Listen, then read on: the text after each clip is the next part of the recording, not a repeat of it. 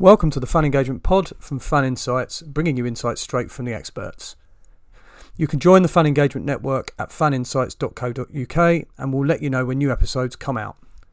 We're also on Acast, Google, Apple and all major podcasting platforms. This stuff is the future. This stuff is the future. This stuff is the future. This stuff is the future.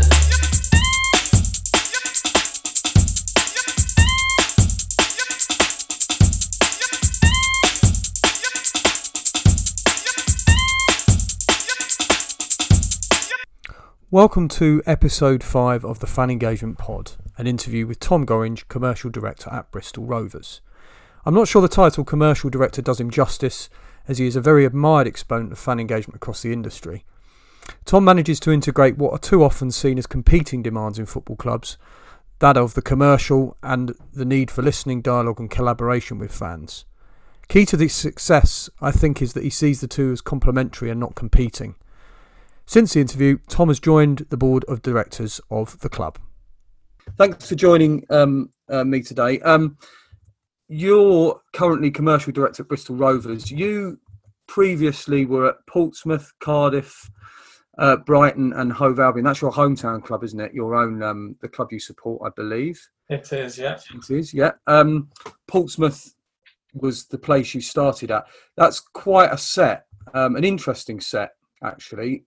You're hard to pin down, I would say, from looking at those clubs. But the one thing that's there is I think you like a challenge.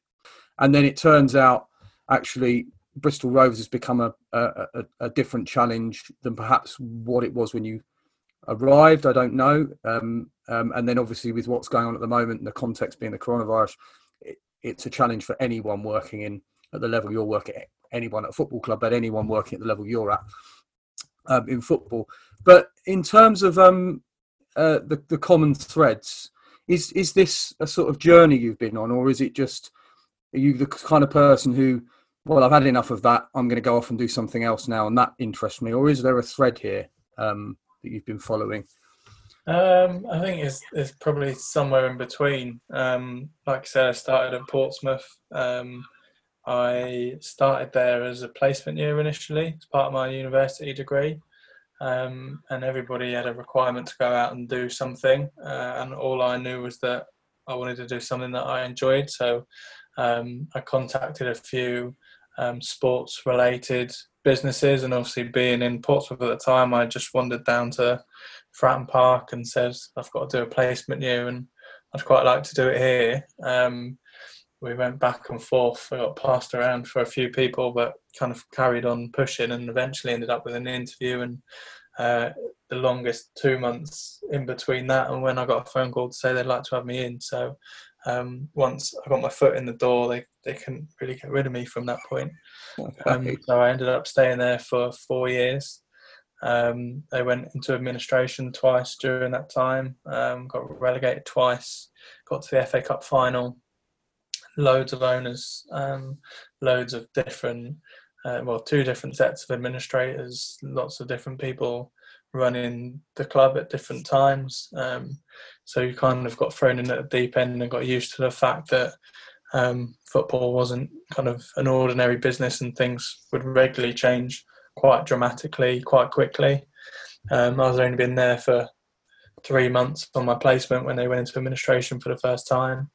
And I think they got rid of 86 people. 86 people were made redundant on the first day, the first round. So effectively there was 86 roles that still needed fulfilling. And so it ended up being a kind of perfect place to start because it elevated my progress there and meant that I could get involved in different tasks that I probably wouldn't have been on a normal placement year. So it was the best place to go, really. And yeah, ultimately, I think what's happened with me, the reason why the journey's gone where it has, is if I feel like I've hit a glass ceiling where I am and I'm not learning and I'm not progressing, then I'll naturally seek something else. It's kind of led me to go on the strange route I've gone on. That happened at Portsmouth. They were in administration for the second time, and I was approached to go to Cardiff City. At the time, I was still early 20s and relatively junior there. But because of the way that the administration had gone, I'd just renegotiated all of their sponsorships for the upcoming season, going into League One. So we managed to increase the profitability of those agreements, despite the fact we'd been relegated. And that included the front of shirt and all the major stand deals. And I was willing to stay there at the time, but obviously the challenge of moving to a new club, staying in the Championship. Cardiff had obviously had a few years where they were in and around the playoffs, and the aspirations were clear that they wanted to get promoted. So I took the plunge, and it was all quite sudden. Mm-hmm. So I remember I kind of packed up my car and drove to Cardiff on my own, and I was living in a hotel, and I went there on the Saturday, and they had a game live on Sky on the Sunday. So obviously that was in the midst of all their rebrand, so they'd gone from blue to red, Mm-hmm. Which was an interesting time, and that was then mirrored with a successful season on the pitch where they got promoted to the Premier League. So it was a brilliant time. Absolutely loved it there. Tell me about your Tom. Now obviously your role as a commercial sort of animal, if you like. There's a sense that it's got to be the authentic. That any deals you can't just sign a deal. It's about the money. Done. It's got to be something that fits with the way the way the club is, the character of the club, and I suppose in a sense what it is that the notion of fan engagement as a strategic idea is something that runs through right down the middle of the club, that fans need to feel like they understand the decisions that are made, and they feel like they understand why things are done.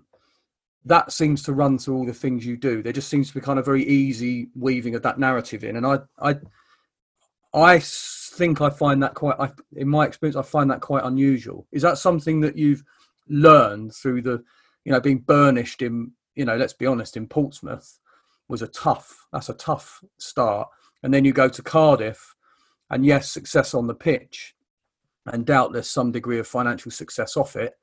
But you got yourself in a club that rebranded itself. It changed its kit colour without talking to the fans properly. It didn't get the permission it needed to get.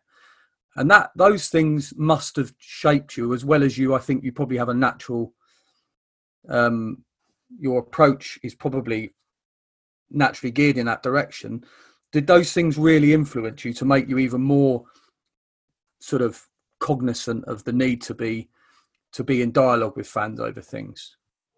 Yeah, I think so. I think it kind of happened naturally. I mean, like I said at the start, my passion for football has been there for as long as I can remember, and so I think understanding why fans do what they do means that you act in a certain way when you've got the responsibility to effectively represent those fans and do the best you can for their club.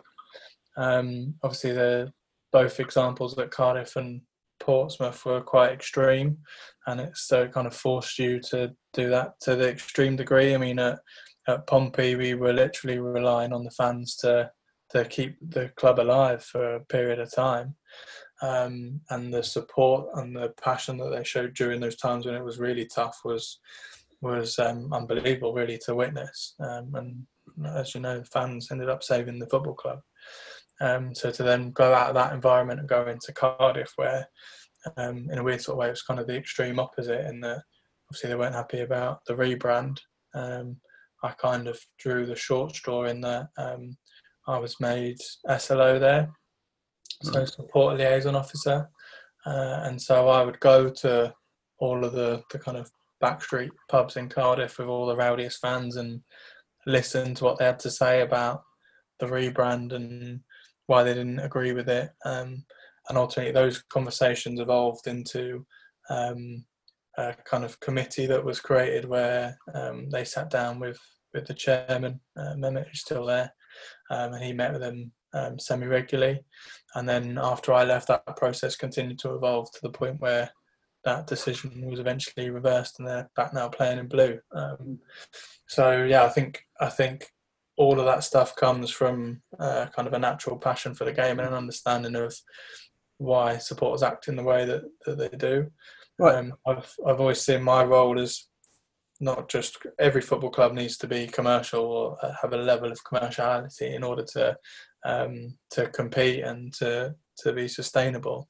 But I've always seen my role as effectively balancing the commercial with the community. So doing all the things we need to do to generate the income that we need to survive and ultimately to thrive, but doing that while supporting the community and supporting the supporters, to try and get everybody pulling in the same direction. And ultimately we all want to achieve the same goal. So if we can get everybody working together to do that, if you can be open and honest and explain the reasons for doing the things you're doing, I think most fans understand that and get on board with it. Okay. And then to take that to Brighton, your own, the club you support. I mean, that some people would say, that anyone who supports a club would perhaps say that working for it would be, the dream job. I'm sure it's a bit more difficult than that, but I'm sure there was, to some extent, there must have been a bit of a sort of pinch yourself. What am I doing here? And an exciting time as well, bringing, and something to a quite different club in that respect. In many senses, lots of the passion that you see, I mean, obviously in both clubs, Portsmouth and Cardiff, but, the really positive change at Brighton being that they'd come through adversity, in the late 90s and the loss of the Goldston and all that kind of stuff, to a point where they were on the fringes of, of a great achievement and an extraordinary sort of turnaround. So what was that like? Because that's a different level of challenge, a different type of challenge rather to the other two. And somewhere where I've certainly considered that someone like Paul Barber seems to think similarly, at least, that you need to have, that idea of pulling in the same direction thing. I think throughout my career to that point, everybody always used to say that it must be a dream to end up at Brighton one day, and I always used to say that was my kind of worst case scenario. I was adamant that I would never work there, because I was keen to keep it separate. And particularly at that time, I met my wife in Cardiff, so it was a big decision to make the change. Even when Brighton first contacted, or I was contacted about going to Brighton, I told the guy on the phone that I wasn't interested, and that I was happy at Cardiff at the time. And obviously I'd known Paul for a long time, so I got invited down to London to have a coffee with Paul, and I decided to go and have a chat with him, and I met with him and a couple of other people at the club, and they kind of went into a bit more detail about what it was they were trying to achieve and what the role was, and it was an exciting opportunity. So then I got invited back to meet the owner, Tony Bloom, and one of the directors. So I went to the Grove in London and met them there, and we were having a chat. And once you sit down with Tony, he's such an inspirational guy. Put hundreds of millions of pounds into the football club he supports. And I remember sitting there in this, I suppose it was an interview, but it didn't really feel like it. And I asked him what it was that he wanted to achieve, and he said he just wanted to build the football club up and one day pass it on to his son so that he could run it. And obviously his granddad was on the board, and obviously they wanted to be kind of best in class in every area. So that was really attractive to me. Like you said, Paul Barber is highly regarded within the industry, so the opportunity to work with him and report directly to him was also attractive. So I remember I left the meeting and I was on the way back to Cardiff, and I received a phone call from Brighton, and they said that they'd like to offer me a position there, and they only want to do it if it's something that I would be open to, because I'd been quite honest about the fact that I was happy where I was, and I agreed, and the rest is history. So yeah. So Tom, the going off to Bristol Rovers. Now, obviously, that's closer. In part of this because I'm aware you still live in Wales. So obviously it's closer, but I doubt very much that that's the reason you specifically took the job. I'm sure there's something about a challenge in all of this, and I think I can identify it a little bit because in my old role at supporters director, as different as it was in many respects, the challenge I always enjoyed was going in, fixing something, and then letting people take it on another step. And the joy now is for me to look back and go, look at what the input I had has done. And in reality, my role is quite small, but it's just influential at the time. So the other theme seems to be, you talk about a glass ceiling, but it's also a sort of, there's something in there that you can see is worth, Bristol Rovers, the term giant of the game and all that kind of stuff gets used. I don't think, sleeping giants, I think that's a load of corny terminology, but Bristol Rovers is definitely a football club, to my mind, that is punching below its weight and has done for a long time. And actually your arrival and some of the sort of the narrative, some of the thread of the story that you tell about Bristol Rovers, and that you talk about in a lot of your communications, it recognises that that missing part, that bit that's been missing from Bristol Rovers for so long. So it is you seem to like this thing of going in and fixing and then building out and getting it some substance, and then getting it some giving it the opportunity to thrive long term. Well, certainly with Rovers, that's the thing. This is I think it's really important whenever you go into a football club that you leave it in a better position than what you joined it. I think you could probably say that that's been the case at every club I've been at. If you're not working to achieve that, then you shouldn't really be there. Is how I feel about it. Like I said, with Rovers, it was the challenge that really excited me. I remember going in and it's a proper football club. I came out and I remember I spoke to a couple of people when I left, like my old man, and when you leave there, you know that if you love football, it's the sort of place you would love to go.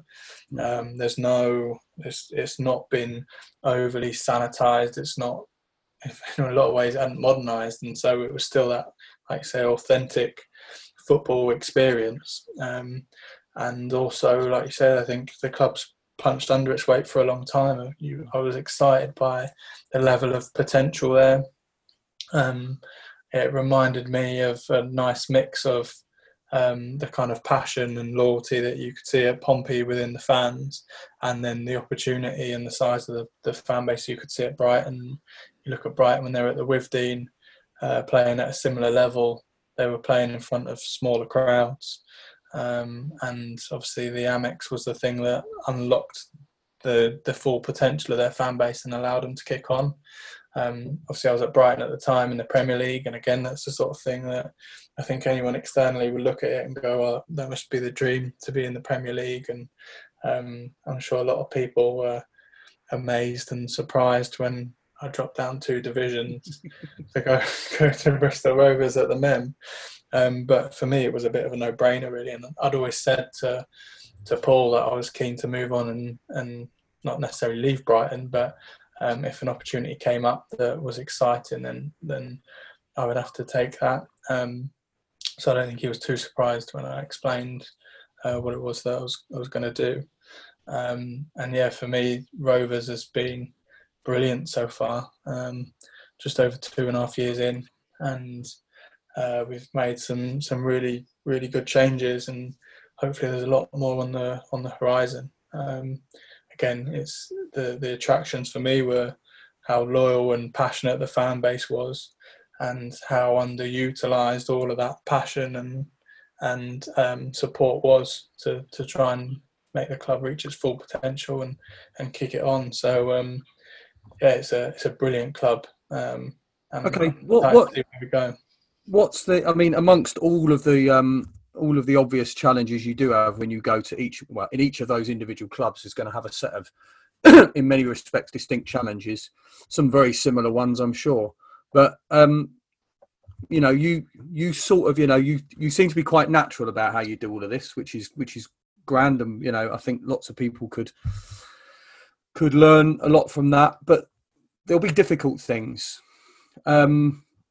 I suspect that one of the things that is tricky and this would be, I think, the case for any football club, but would be particularly tricky in the places you've worked in, is that